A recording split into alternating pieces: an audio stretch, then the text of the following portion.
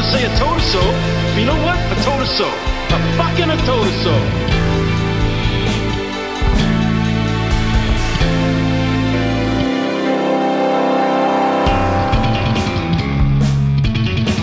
Hello and welcome back to this episode of Bottleman. It is Riley and Dan once again.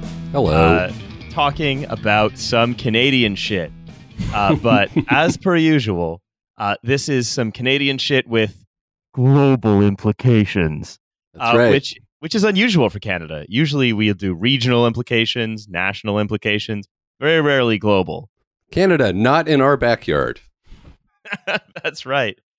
And because we're talking today about deep sea mining, which I think can be almost seen as a little bit of a kind of sequel to the episode we did about CETA, now DFATE, funding, and how that is sort of used to more or less continue the colonial project that sort of quote unquote ended in the mid 20th century.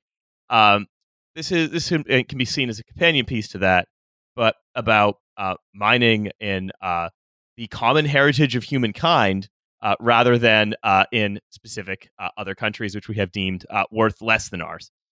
Joining us is Bryce Rudyk, who's the Climate Program Director and Adjunct Professor of Law at NYU. Bryce, how's it going?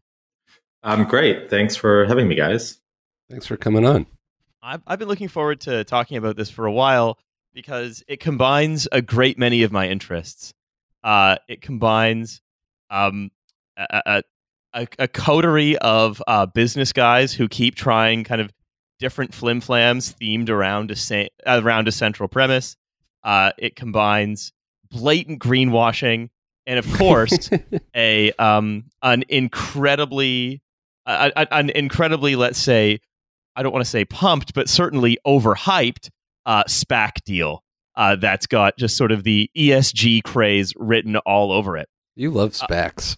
I think SPACs are very funny because it's like like you need to be it's like I think allowing sort of like a kindergarten to start affecting the markets just gets very straight. Like, come on, could Donald Trump have listed his like fake alternative to Twitter for like right wingers? Could he have listed that in a traditional IPO? No way. Goldman's not going to underwrite that. But could he list it in a SPAC? You betcha. And then a bunch of people can suddenly make it worth billions of dollars. I think that's hilarious. Kind of the public access TV of IPO. Yeah, that's right. That's exactly. It's TVO IPO. No. And so this is this story really combines all of that stuff. But before we crack into it, I just want to sort of turn to Bryce, right? When we talk about deep sea mining, what do we mean by deep sea mining? So we mean mining which is really quite far off the coasts of countries, and really sort of well beyond about 200 nautical miles. And it's an area of the ocean which has little biodiversity in it. There's not a lot of species down in these parts of the ocean. But it turns out that it actually has a number of things that have potentially some significant, we'll see, economic value. So there are these things that are called manganese nodules, polymetallic nodules that they look like little potatoes and they sit on the seafloor. And of course, they contain manganese, which is useful in our transition to renewable energy.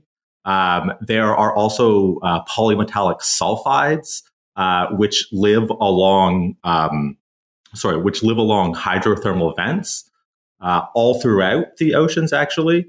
And then there are these cobalt-rich crusts, which also are on the seafloor. So a number of minerals which are useful in batteries and which are not particularly plentiful on land or not particularly accessible on land. Many of these type of minerals are found primarily in parts of Africa, and then also significantly in China. My understanding of deep sea mining comes from two media sources, both of which could be classified as science fiction. One is James Cameron's 1986 epic underwater movie, The Abyss. And the other is former guest of, and hopefully future guest of Bottleman, Peter Watts' Behemoth trilogy, which is a cosmic horror / like amped up Michael Crichton apocalyptic series of books about deep sea bacteria coming up from deep sea mining operation and completely wiping out humanity in a grisly way. God, Peter Watts fucking loves to write about some kind of incomprehensible horror wiping out humanity. It's his favorite topic. Those books, if I could say, those books are like bleaker than Blindsight. I'm not sure, Bryce, if you've read Blindsight, but yeah, good stuff. Really good speculative fiction. Yeah, I'm not sure that the reality of it is quite like either of those books. And these, so particularly with the manganese nodules, they just sort of sit on the seafloor and they can be scooped up. How much disturbance of the seafloor happens when they're scooped up? That's, significant debate. Obviously, the companies that are planning on doing this saying not a lot of destruction. Scientists are saying considerable destruction. But it's not sort of like digging massive trenches and massive machines down on the seafloor. Yeah, I mean, look, the last time that sort of a scientific consensus and then some corporate PR materials had a disagreement about whether or not a certain kind of extractive enterprise will fuel a lot of global environmental disruption, I recall that went fine and then everything was okay. So this, and I read a press release from one of these deep sea mining companies, and they said no disruption at all. It's actually more environmentally friendly to do more of it, apparently. Yeah, I read this as well, that it was more environmentally friendly to do this in the deep sea rather than doing it on land. Mm-hmm. Now, I'm not a scientist, so I don't know if that's true, but I think it's more likely that we don't see it in the deep sea where we do see it on land. And so there's probably a bunch of crap that's happening in the deep sea, but yeah, we can't see it. So we'll say, oh, it's not as harmful. This is basically like the old dump in my whole hometown. There was a dump for like municipal waste, like, you know, if a bus broke down, and they just basically dragged these things out to the forest and left them in a big pile. And then after, you know, sometime during maybe after Silent Spring came out, but like sometime in the 70s, people in Couch and like were like, oh shit, we can't just throw things out there because they're just leaching into the groundwater. Yeah, we do. In other areas, certainly use the sea as a dump. Plastics, chemicals, nuclear waste in some cases. So why not also use it as a mine?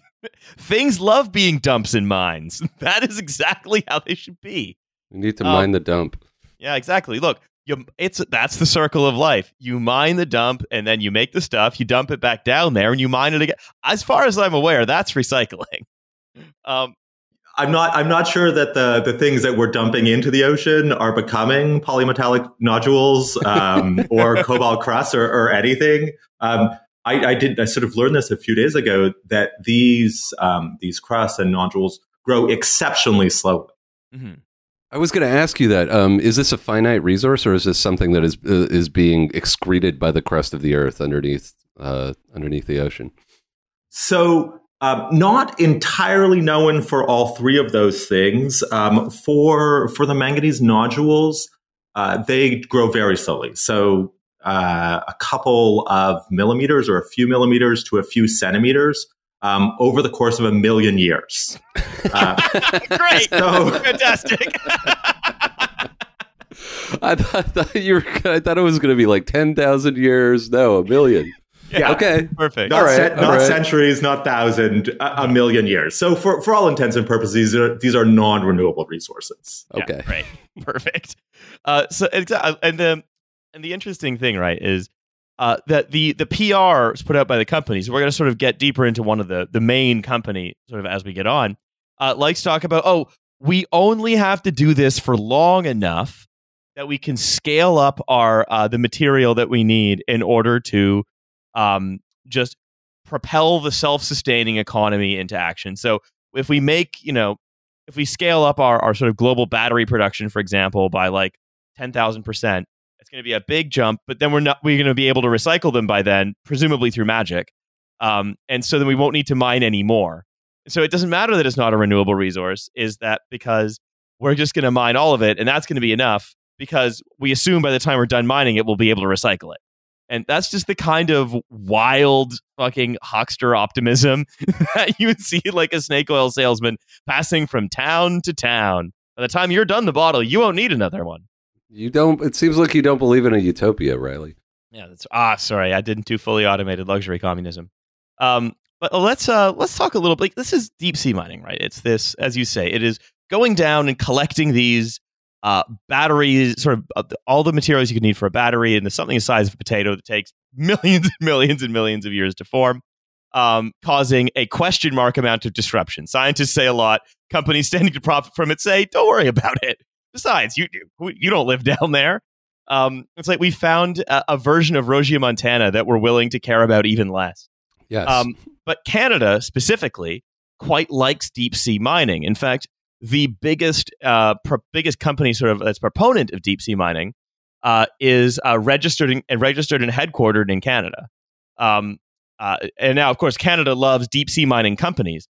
But as I understand it, what they're promoting that we do, especially in the sort of Central and South Pacific, is fully illegal to do in Canadian territorial waters.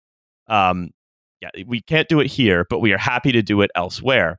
Well, that's a good analogy with Regiomontana, because with the Regiomontana mine in the Carpathians, the idea was they would use this cyanide extraction to take gold out of the sediment, and you would not be able to get away with that in, say, Northern Ontario or close to any human settlement in Canada. Yeah, Canada loves not just deep sea mining companies. Canada just loves mining companies. Listed here, working sort of all around the world. And so for many of these resources, except for potentially the hydrothermal vent sulfides, they don't actually exist either in Canadian territorial waters or in the Canadian exclusive economic zone. These are things sort of happening well beyond that. Although there may be some of the hydrothermal vents and sulfides off the West Coast, but aside from that, they're just not in our waters. And so, in some sense, regulating the extraction in our waters is it's kind of pointless. Fair enough, but But regardless, we do like it. We like mining. We support global mining. We think it's great.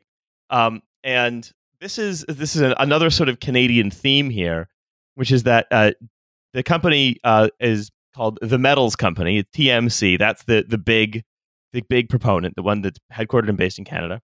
And they are claiming to do something. They are claiming they are engineering. They're developing lower impact battery metals. And I don't know, Bryce, if you're familiar with the ethical oil push of the early 2010s, but to me, this kind of feels like something similar, where you're saying, where you say, look, we want to do our extractive industry, but we want to feel good about it, and we want people to, and we want sort of the an increasingly environmentally conscious public to support it.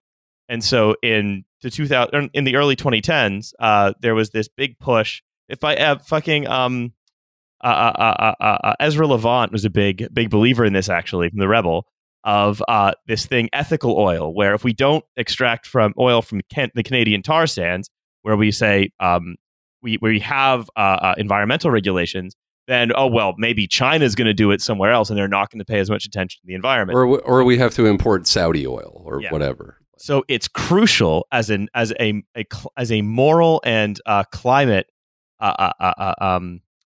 urgent need that we must have as much Canadian oil as possible because it's more ethical. And I feel like I'm hearing something a little bit similar with this, right? It's lower impact battery metals. It is green mining, but really it's just what they're actually doing is they're not engineering a lower impact battery metal, because you can't engineer. They're not engineering; they're just going and getting it. But it's from, as you say, this place that's out of sight, so you don't see the tar sands, for example, which is becomes politically contentious.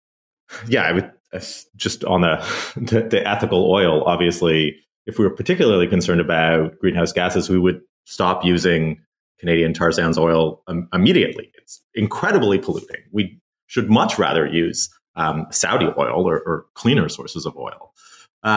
So it's not impossible to have lower impact both batteries and exploitation of the natural resources for the batteries. And we certainly should be striving towards that. Whether or not these companies are actually doing that, or they're just saying that they're doing that, that still remains to be seen. Because I think we have to remember that this exploitation hasn't happened yet. We're still exploring these zones around the world for these minerals. We haven't actually started exploiting them yet. And so while there is some of the technology to do the exploitation, it isn't fully completed yet. So knowing what the full environmental impact of this is unknown. I can't think of another resource like in my lifetime that hasn't already been started to be extracted. You know what I mean? So this is like a very weird, rare, as far as I know, like rare situation where there's the potential to regulate this before it starts. Yeah. So the reason that it hasn't been extracted yet is just not economically viable to extract at this point. So it's not economically viable, or certainly when the initial regulation was put in the 70s and 80s, it wasn't economically viable. And then there's been a relatively strict regulatory regime covering these resources in the deep sea that haven't allowed them to be exploited. Now that they probably are economically viable, such that we have companies launching SPACs to lead to this exploitation, there's now pressure to create regulations that allow this. And I guess, as you say, what happened, the thing that's made it economically viable is the sort of switch to electric cars, battery technology, which in itself is sort of fine. But it always goes back to electric cars are better than internal combustion engines. But what's better than having sort of, I don't know, let's say 20 million batteries sort of across Canada is to have as like more trains, like it's and so forth, right? Like to have solutions to the climate crisis and transportation and stuff that don't involve as many individual car journeys as we have now, right? It seems like to keep up that level of the individualization of transport infrastructure, it requires sort of this intensive exploitation, whether of battery metals or oil or what have you, right? So electric vehicles certainly are better for the climate in that as long as the energy is generated in a renewable manner, then they're releasing less greenhouse gases into the environment. But the production of those electric vehicles, both the vehicles themselves and then the batteries, they're leading to a whole host of other environmental problems like this one that we're not necessarily seeing with oil. We're seeing a whole bunch of different environmental problems with oil. So we're helping one environmental issue, climate change, which is exceptionally pressing and which we have to deal with, but we may be creating another environmental problem. So what are some of the environmental problems that we think we could be creating? Because I've seen some lists of them, and at least as regards deep sea mining, just focusing on that one, it seems as though the list is quite long. And let's say, especially if you are have a sort of dependence on fishing, for example, or like to eat fish, or just like to eat and live near fish, it could be quite catastrophic. Yes. So I think we have to say that for many of these impacts at this point, it is relatively speculative because we don't know the exact way that these things are going to be exploited. But it could certainly have impacts on sort of local species in the area of exploitation. To the extent that there are significant disturbances, releases of these chemicals into the water column, into the rest of the ocean, then it may have impacts on fish species. There may be bioaccumulation in fish, such that by the time they get to humans, greater percentage of these chemicals are in the fish. And then there just may just sort of be the damage to the broader ecosystem in the area. Albeit these ecosystems, particularly in the deep sea, they're not they're not amazing. It's not like we're talking about sort of this like beautiful coral reef with a ton of biodiversity. But there certainly is biodiversity, and there is biodiversity that is often only found in these areas. I was reading a study earlier this week about species, particularly in the Clarion-Clipperton zone, which is the primary area where we're doing this exploration for the nodules. And half of the species that they're finding are only found in that area. We're not talking about cute and or colorful animals. We're talking about like a long segmented worm that lives under vast amounts of pressure, and like bacteria and grotesque crab-like things. That's what I'm imagining. Yeah. We're certainly not talking cute and cuddly. We're probably talking really, really ugly. Yeah. Probably not going to do so well on a poster. Uh-huh. Yeah, I was just thinking about a PR campaign with some just like Lovecraftian crab monster, and just like save the really specific segmented glowing worm that lives off the chemicals released by this vent. Yes. If we want to like sort of go into a science fiction vein, we could certainly say that this thing, by some interaction with the chemicals, is going to grow monstrous and climb its way out of the sea. Pretty unlikely. But if we have to structure... That's great. Anti-kaiju messaging is very important. Yeah, so basically what we're saying is this company, the metals company, is about to do a Pacific Rim. Or at least it would if it wasn't basically, like let's say a very strange SPAC that's the target of some short reports. So what to hear them describe it, right? They say it's a very deep, dark, very monotonous kind of place, said Greg Stone, who was their chief ocean scientist in a podcast interview in 2019. We're not talking about vibrant corals. We're not talking about herds of tuna or whales. The impact from nodule mining, the longer-term disruption, if you can even call it that, will certainly settle down within months. And I don't know if that seems very certain to me. And also, as you say, right, as you sort of kick up a lot of these, you kick up some dust, you have a lot of chemicals that are going into the water and so on. And that accumulates in fish, and then the people eat the fish, and then that accumulates in the people. But also, like, global fish populations are, a lot of them are quite strained. And so it seems like putting stress on them from the bottom of the sea also is not the best idea. Yeah, I don't know exactly the species that are down sort of on this seafloor, and I don't know exactly what's eating them. But if we can think about these things that are living on the seafloor a little like insects in our terrestrial environment, as sort of being the base of what other species are eating, if the same thing is happening here, that these are being eaten by species which are being eaten by fish, certainly disturbing them may have an impact on the rest of the chain.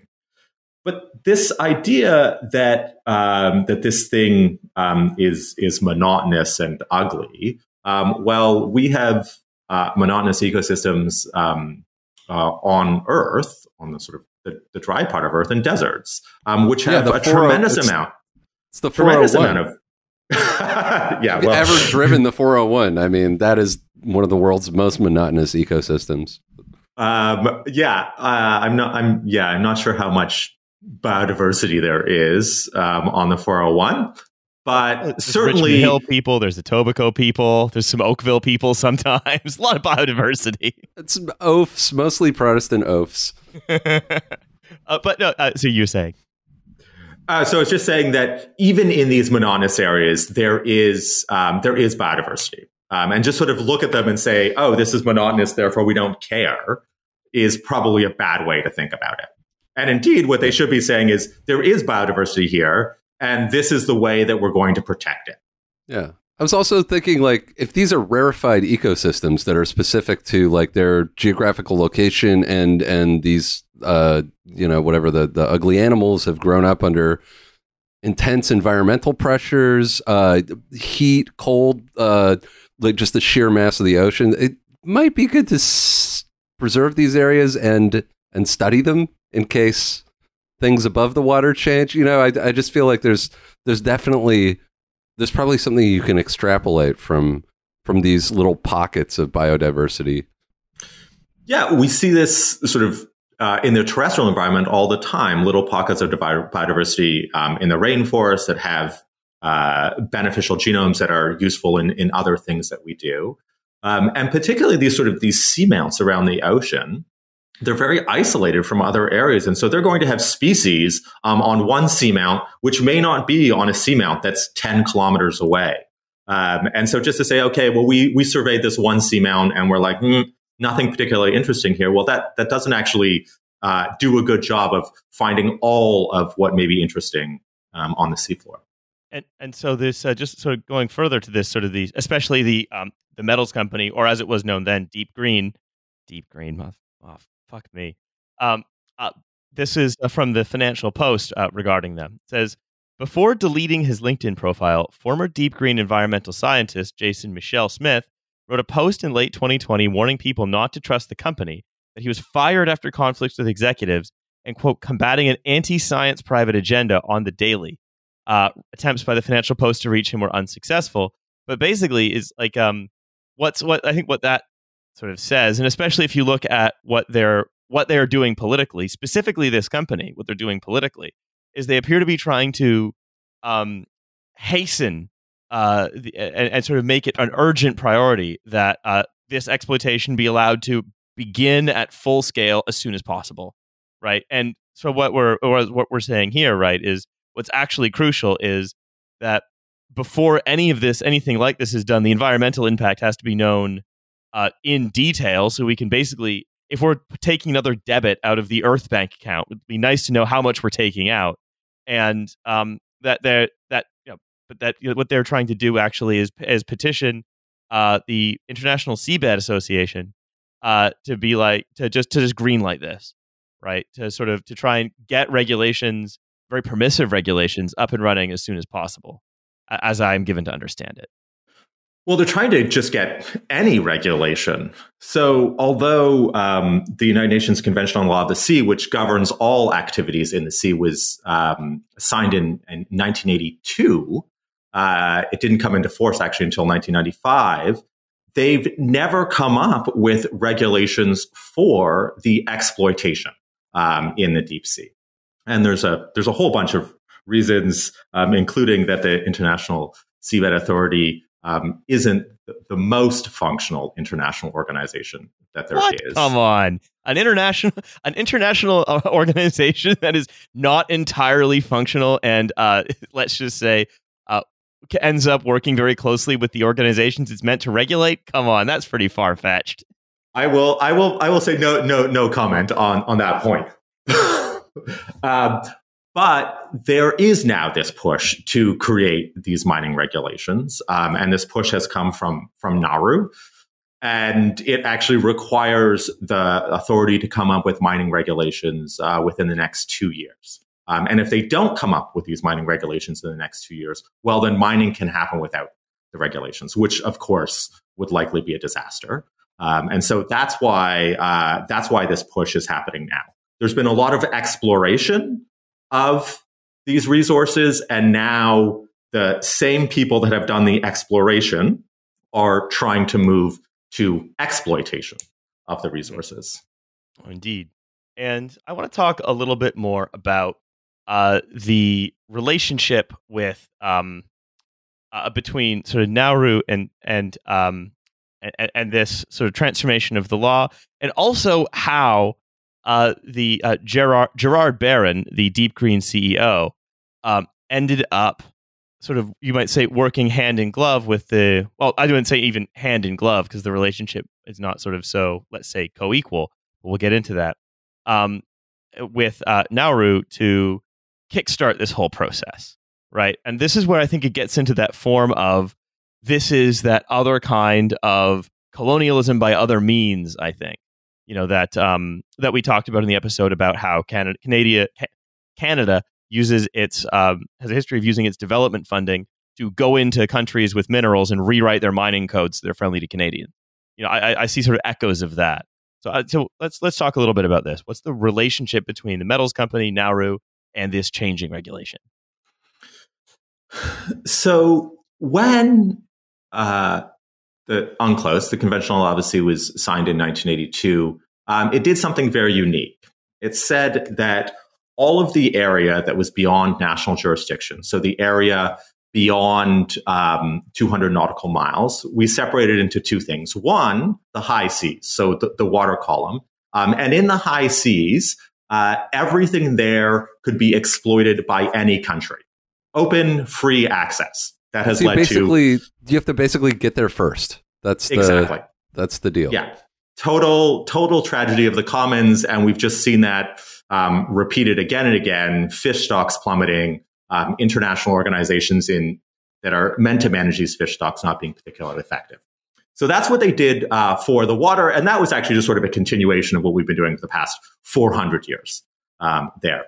But on the seafloor, they came up with this entirely new idea called then Common Heritage of Mankind, but we should really consider the common heritage of humanity or humankind. And what it essentially said was all of the resources, and they thought even in the 70s that there were significant resources with economic potential, all of those resources belonged to humanity as a whole and could, very interestingly, only be exploited collectively. No state could go and just sort of take those resources, but they had to do it through the International Seabed Authority. And there's a sort of a whole set of geopolitics that was happening in the 70s. Russia, or the Soviet Union at that point, strong supporter of these newly decolonized states, which had an increasing number of states, and then, of course, increasing power. And so it's not really surprising that we have this regime, this very socialist regime, really. Yeah, I was going to say that's a shockingly socialist international agreement. Like, and I'm not surprised to hear that Russia was kind of pushing for that as well. That's wild.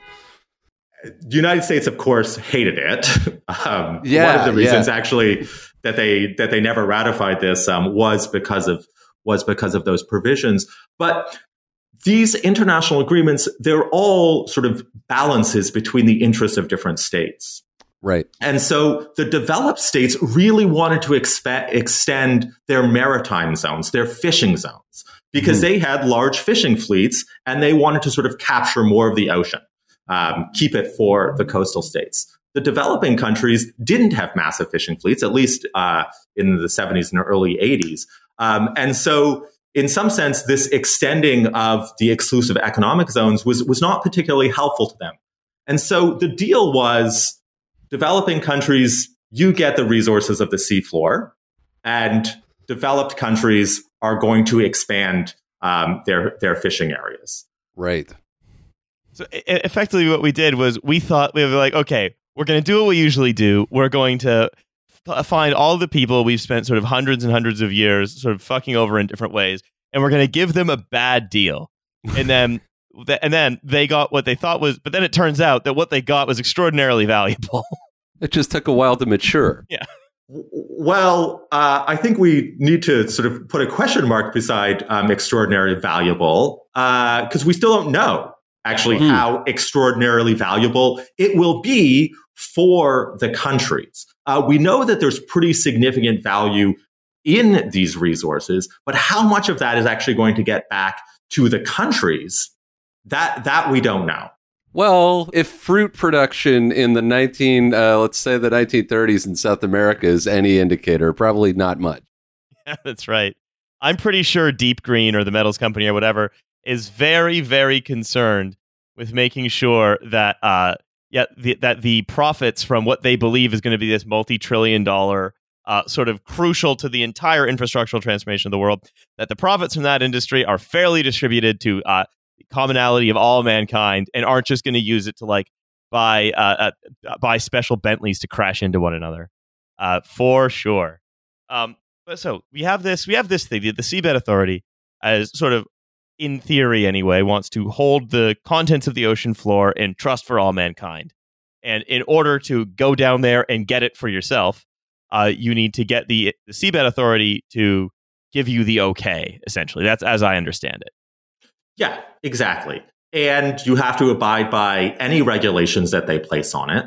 And then, of course, you have to pay to the Seabed Authority some of the revenues that you get. Now, of course, everything on the seafloor is owned by humanity as a whole. And so really, all of the money should be going. But of course, there's no way you're going to incentivize private industry to do anything down there if you give all of the money to developing countries. The other sort of crazy thing about UNCLOS and what it was doing on the seafloor is it actually created this third thing called the enterprise. It's very the authority, the area, the enterprise. A lot of capital letters in this. I feel. Yeah, exactly. A lot of capitalized definite articles. Exactly. I'd like to see their business cards, like President, the Authority, President of the Authority.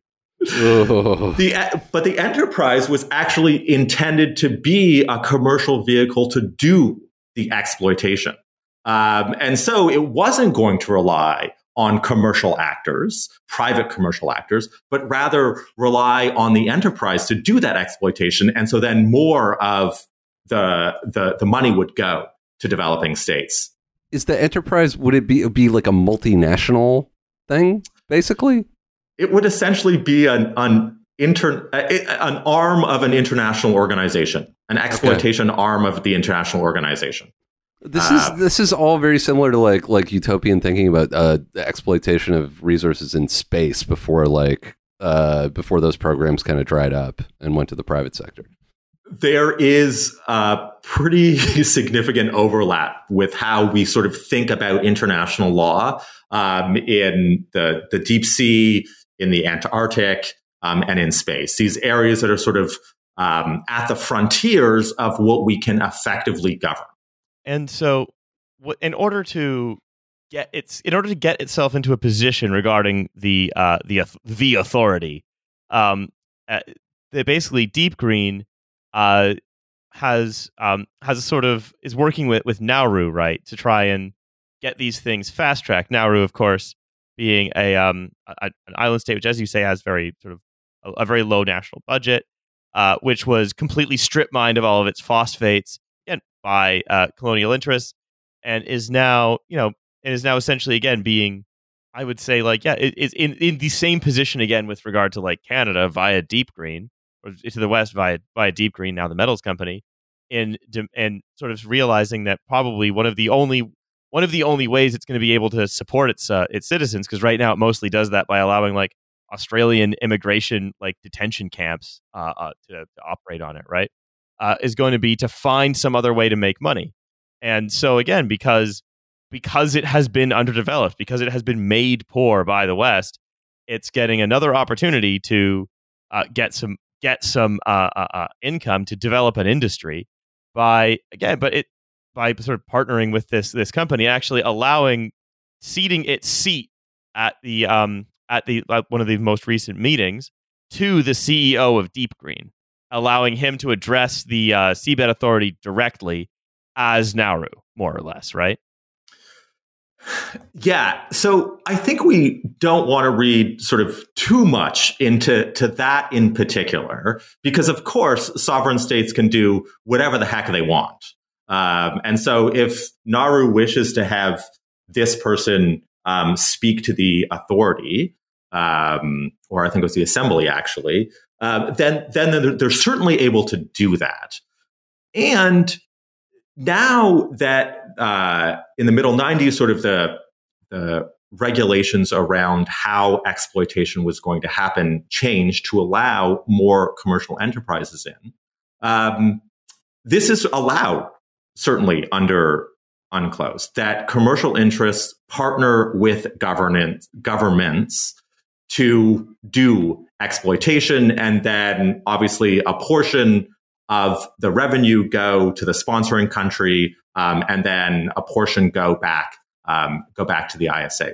So this is all allowed. The problem, though, is where there is unequal bargaining power, and I think we can certainly see that here, and the potential of countries being exploited because they don't have a whole number of other options. And Nauru certainly has tried a number of different ways to increase its national revenue. Many of them have been sort of smacked down by the West. How have they tried to increase their revenue? Curious. So they, a number of years ago, were trying to get into international banking. And then there was a concern that there would be sort of money laundering through that. And so that was shut down pretty fast.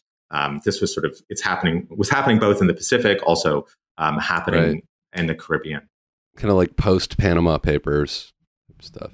This was pre-Panama Papers, but I imagine, had it succeeded, there may have been things in the Panama Papers about it. And I think when you talk about unequal bargaining power, I think that's just something I want to focus on as well, because like an investigation by Bloomberg Green showed that basically, the agreements with these island states in the South Pacific show that the company just has this considerable financial, but also political technocratic. So as the expert with all the materials and stuff, leverage over these states, and again, just essentially is able to further its own ends. In its relationships with them. Like, I think the idea that this is a partnership is probably an equal partnership is probably not a really creditable one, right? So there are, I think, about 12,000 people on Nauru. So pretty small. You can imagine that their civil service and their foreign service is similarly small. And so technical expertise on Nauru is limited. They have relied certainly on other countries and companies to provide that technical expertise. And so there's likely no one in Nauru that knows more about this than the metals company would. And so we obviously could be concerned that they're not providing full information. But these type of capacity constraints are pretty common in small islands. They depend on sort of external expertise. And that's not to say that in every situation that is problematic.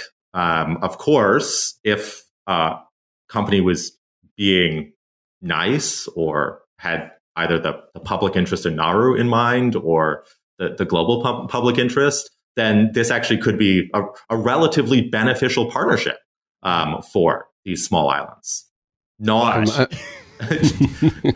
but yeah, we may just leave it at but because I'm reminded. We were talking about this before we started taping, but I'm reminded of a certain couple from California, the Resnicks, and their relationship with Fiji, and Bryce, you're saying Fiji has a little more flex economically than a place like Nauru, but still a very exploitative relationship between nation and private capital abroad. Yeah, Fiji has a lot more, both diplomatic capacity. Fiji has a military. So these are some of the smallest states in the world, and you're really not making a great case for a true libertarian like sea platform nations here. Because if you get an oil platform with 12 people on it, your own currency and your own passports, but no expertise on anything. Yeah, so you're just there ready to get buffaloed by the first guy that comes along with a SPAC. So if you want to talk a little bit about the history, right? This company started as Nautilus Minerals, and it secured a permit for to go to the seabed in 2011, which was in the territorial waters of Papua New Guinea. But then again, and so what happened was, right, because it had another one of these sort of bilateral agreements with the Papua New Guinean government, where they were going to guarantee a certain amount of investment into the venture. But then it was the company actually went bankrupt because of sustained opposition by various coastal communities in Papua New Guinea, and essentially left the government of Papua New Guinea not a place with a lot of extra money to throw around, with a debt of 125 million American dollars in order to fulfill their end of that agreement for investing in a certain amount of the company. And that's what they deemed that 15% of the company to be worth. Of course, Gerard Barron, an Australian man who, now the CEO, who just like invested a couple $100,000 in it, he somehow ended up walking away with 31 million. Right. So from Papua New Guinea's coffers to this one guy. And then this group of guys who have been working at Nautilus have just been sort of doing the same thing kind of for 10 years. So it was founded by a guy called David Hayden. And so then they started Deep Green after that, now the metals company. So before Nautilus, Barron was just an ad guy. He started with an ad tech company in 2001 and just invested in Nautilus Minerals. Quote, I originally invested in Nautilus not because I knew about mining, but because I just sort of thought it sounded cool. It sounded cool and science fiction-y. So off he goes, and then just basically gets propelled from success to success, despite the fact that, that's sort of never really does that much. It gets a lot of money from the government of Papua New Guinea. And now that sort of the particular kinds of things that you can mine from the deep sea are in high demand. As you say, Bryce, it's economically viable. This ad guy has just turned into now someone who is branding himself as a kind of eco warrior for via deep sea mining. And this is a quote from Matthew Gianni, who is from the Deep Sea Conservation Coalition. He says, "Look, these companies were sort of quite small, right, for a long time, but now with the SPAC craze, you can paint yourself as this ESG organization, and then just get a whole load of people to invest in your company that sort of that capital markets in previous years have basically deemed sort of worthless or not investing in or whatever, but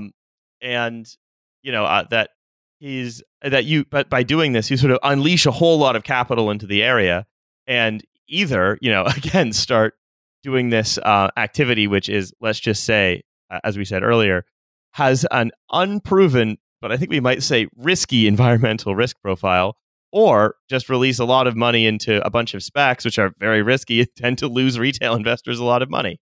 So all in all, it seems like just a great organization, really top-notch moral fiber, and really wonderful for the world that it exists.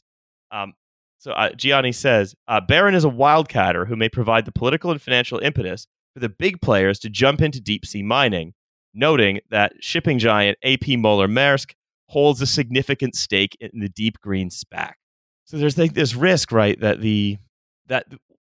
by making it look sort of fun and trendy and cool and sort of associated with Elon Musk, because hey, it's the batteries for the cars and I like the cool car man, right? That it will create the market for much bigger companies that can actually execute on exploitation to like a Rio Tinto or a Barrick or whatever, to come in and then do this themselves on a much bigger scale and do more than just do PowerPoint presentations and get paid by investors. Like, that's the concern that he raises. This is, I think, why these new mining regulations, which the ISA has to produce, are going to be so important. Because depending on how those are structured, we could have an incredibly environmentally friendly mining happening. Well, maybe not incredibly environmentally friendly, but certainly not harmful. And also structured the right way, there could be significant capital that is flowing to developing countries. Of course, structured the wrong way, it could be harmful, and the capital going to developing countries may be limited. Now, I think based on everything, based on an understanding of history, both recent and not, I think even if we can leave it unsaid, I think we could probably predict pretty cleanly which side capital will be pushing for there. Well, I think, of course, which side, private enterprise will be pushing for. I think it's a little more difficult to figure out exactly what countries will be pushing for. Because if there is not going to be a lot of money that comes from this, and I was reading somewhere that the amount that could be shared with countries may be as low as sort of $100,000 a year, well, then it's entirely possible that countries are like, for $100,000, it may just not be worth it to have this sort of rampant deep sea mining. Let's rather have some stronger controls on it, potentially increase the amount that is coming to countries. Of course, it'll increase the cost to private enterprise, but as long as it's still potentially economically viable, then that could go ahead. So it is a little unclear to me at this point exactly how countries will react to this, because remember, of course, these resources are held for all of humanity. And so the benefit to any individual country is rather limited. I mean, I think it's if we can specifically think about Canada. I mean, we know what Canada does when it's time to write a mining regulation, which is minimum royalties, maximum extraction, as soon as possible, as much as possible. Yeah, and we'll help you do it. We'll walk into, we'll send our ambassador into the Romanian parliament and say, hey, you guys were socialist and we've got some new ideas about mining regulations. Yeah, that's right. Take it from us. Or which we did in Peru, or what we did in Ethiopia, right? We absolutely love to write a, let's say, very capital-friendly mining regulation. So I can't say I necessarily know what countries will do, but I think I can predict with some confidence what Canada will do, which is what we always do, which is basically drill, baby, drill. I can't believe I'm saying this, but I'm thinking this right now. Maybe this is stupid, but like, would this not be better for everyone, like the countries, the environment, and the private capital entities themselves, if we just kept it in the ridiculous realm of speculation and SPACs? Like everyone gets what they want. The environment is left alone. They can trade, prospective futures on these endeavors that may not ever happen. And so what you're saying is it should be NFTs. It should just no. There should be no companies involved. Yeah, just no companies involved. Sea Mining themed NFT. Basically, people can trade back and forth to one another, and then that we leave it at that. The path of least harm. Yeah, perfect. I think the two of you should go down to the next ISA assembly in Jamaica and propose exactly that. I'm not sure how much uptake you're going to get. So this is a difficult question in that if there are resources that are necessary for an economic transition that helps with climate change, and these resources can be exploited in a way that doesn't damage the environment and provides resources to developing countries that desperately need it, it's hard to say, let's just leave them on the bottom of the ocean.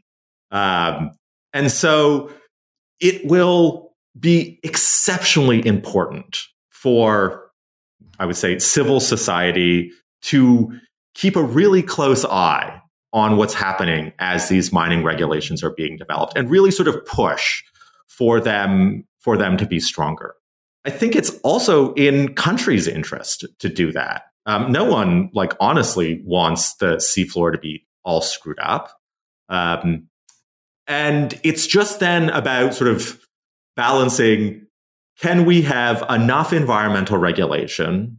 Can we have enough return of revenues to developing countries, and then still have an appropriate return for the private actors? If we can do all of those three things, great, perfect. We can move forward. whether or not we are able to do those three things, or whether or not, other people think that those are the three things that we should be doing, that's sort of above my pay grade. I'm certain that we're going to nail the third thing.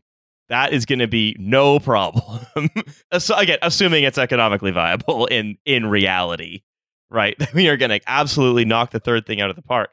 But so what's happened most recently, right, is that as this sort of push to get enough regulations to start doing it has been going, sort of spearheaded by these actors you've been talking about, the WWF, World Wildlife Federation, has called for a ban on deep sea mining, and that ban has actually been signed on to by several large companies, including BMW, Google, Volvo, et cetera, very large organizations. And of course, the metals company has decided to write an open letter in response to this, which is some cucked-ass shit.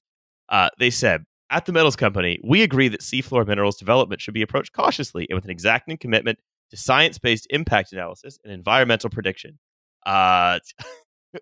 Question mark. They say that, look, we actually share the goal of the WWF and others for achieving a net zero emissions future while protecting the oceans and their ecosystems from climate change. And that reducing these emissions from transportation and energy storage are key to protecting these ecosystems. And consumer brands that refuse to consider alternative mineral supplies will be complicit in increased deforestation, toxic tailings, child labor, and destruction of territorial habitats and carbon sinks.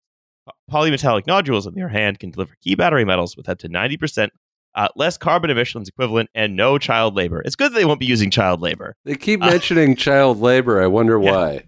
Yeah. I wonder if it has some kind of moral purpose. And so it's coercive. But what you see, right, is you see basically making this a very clear-cut moral argument, where I think the discussion we've had over the last sort of hour or so, Bryce, I think shows that it is, at best, you could say it is far from clear-cut. It's as far from as clear-cut as they're preventing it. But they've got a SPAC that they want to sell, and it's much nicer to tell a black and white story to an investor where you say, if you invest in this SPAC, you will be saving the world. You'll be ending child labor. You'll be doing all these wonderful things. And in reality, I think it's just much thinner than that. The conclusive evidence as to what it will actually do is relatively thin. Their capabilities to actually execute are not that of, say, a gigantic mining firm. That this is, I don't want to say smoke and mirrors, but there was quite a lot of embellishment or quite a lot of certainty that is projected that is not really there, right? I think it's certainly fair to say that there's a lot of unknowns in this area. And to say that this is demonstrably better than mining these resources on land is not wholly clear at this point. That said, mining these resources on land is terrible.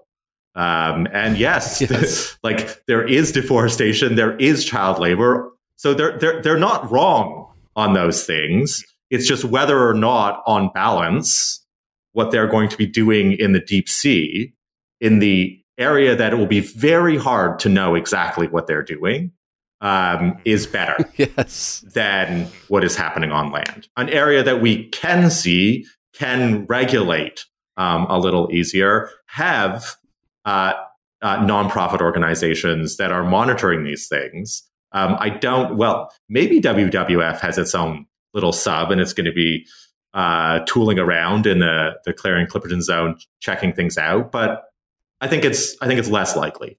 I do like the idea of seafloor police, though, for mining companies. That's interesting to me. Yeah, get pulled over in a little bathysphere. Very fun. Abyssal cops. A very cute idea. This can be your next science fiction novel. Exactly. Yeah.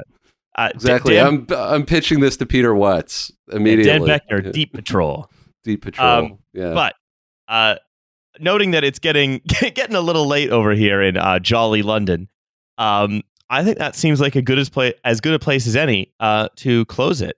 So I want to say, Bryce, thank you so much for coming and hanging out with us today. It was very interesting to talk to you. Thanks very much for having me, guys. And I would say let's watch this space, because a ton is going to be happening over the next 2 years. And I think we need to very critically analyze these press releases, these things that are coming out of this process, because it could be incredibly environmental damaging, and that's a concern, of course. Indeed. So we are going to withdraw the usual advice we give of uncritically believe hypey tech company press releases. Critically read these specifically. But no, it's been very fun to talk to you. And don't forget, Bottleman listeners, it's $7 a month. You get a second episode every week on patreon.com/dabottleman. So remember to do that. This week, I think we're doing sort of the opposite of what we did just now. We are doing another Corner Gas episode with Palma from Seeking Derangement, which is going to be a ton of fun. So do check that out. Are you guys suggesting that discussing the deep sea isn't a ton of fun? It's a ton of fun in a different way. I'll tell you what, Bryce, watching a bunch of Corner Gas is not a ton of fun either. I promise you. Anyway, we will see you on the bonus episode then. Bye, everybody. Bye, folks.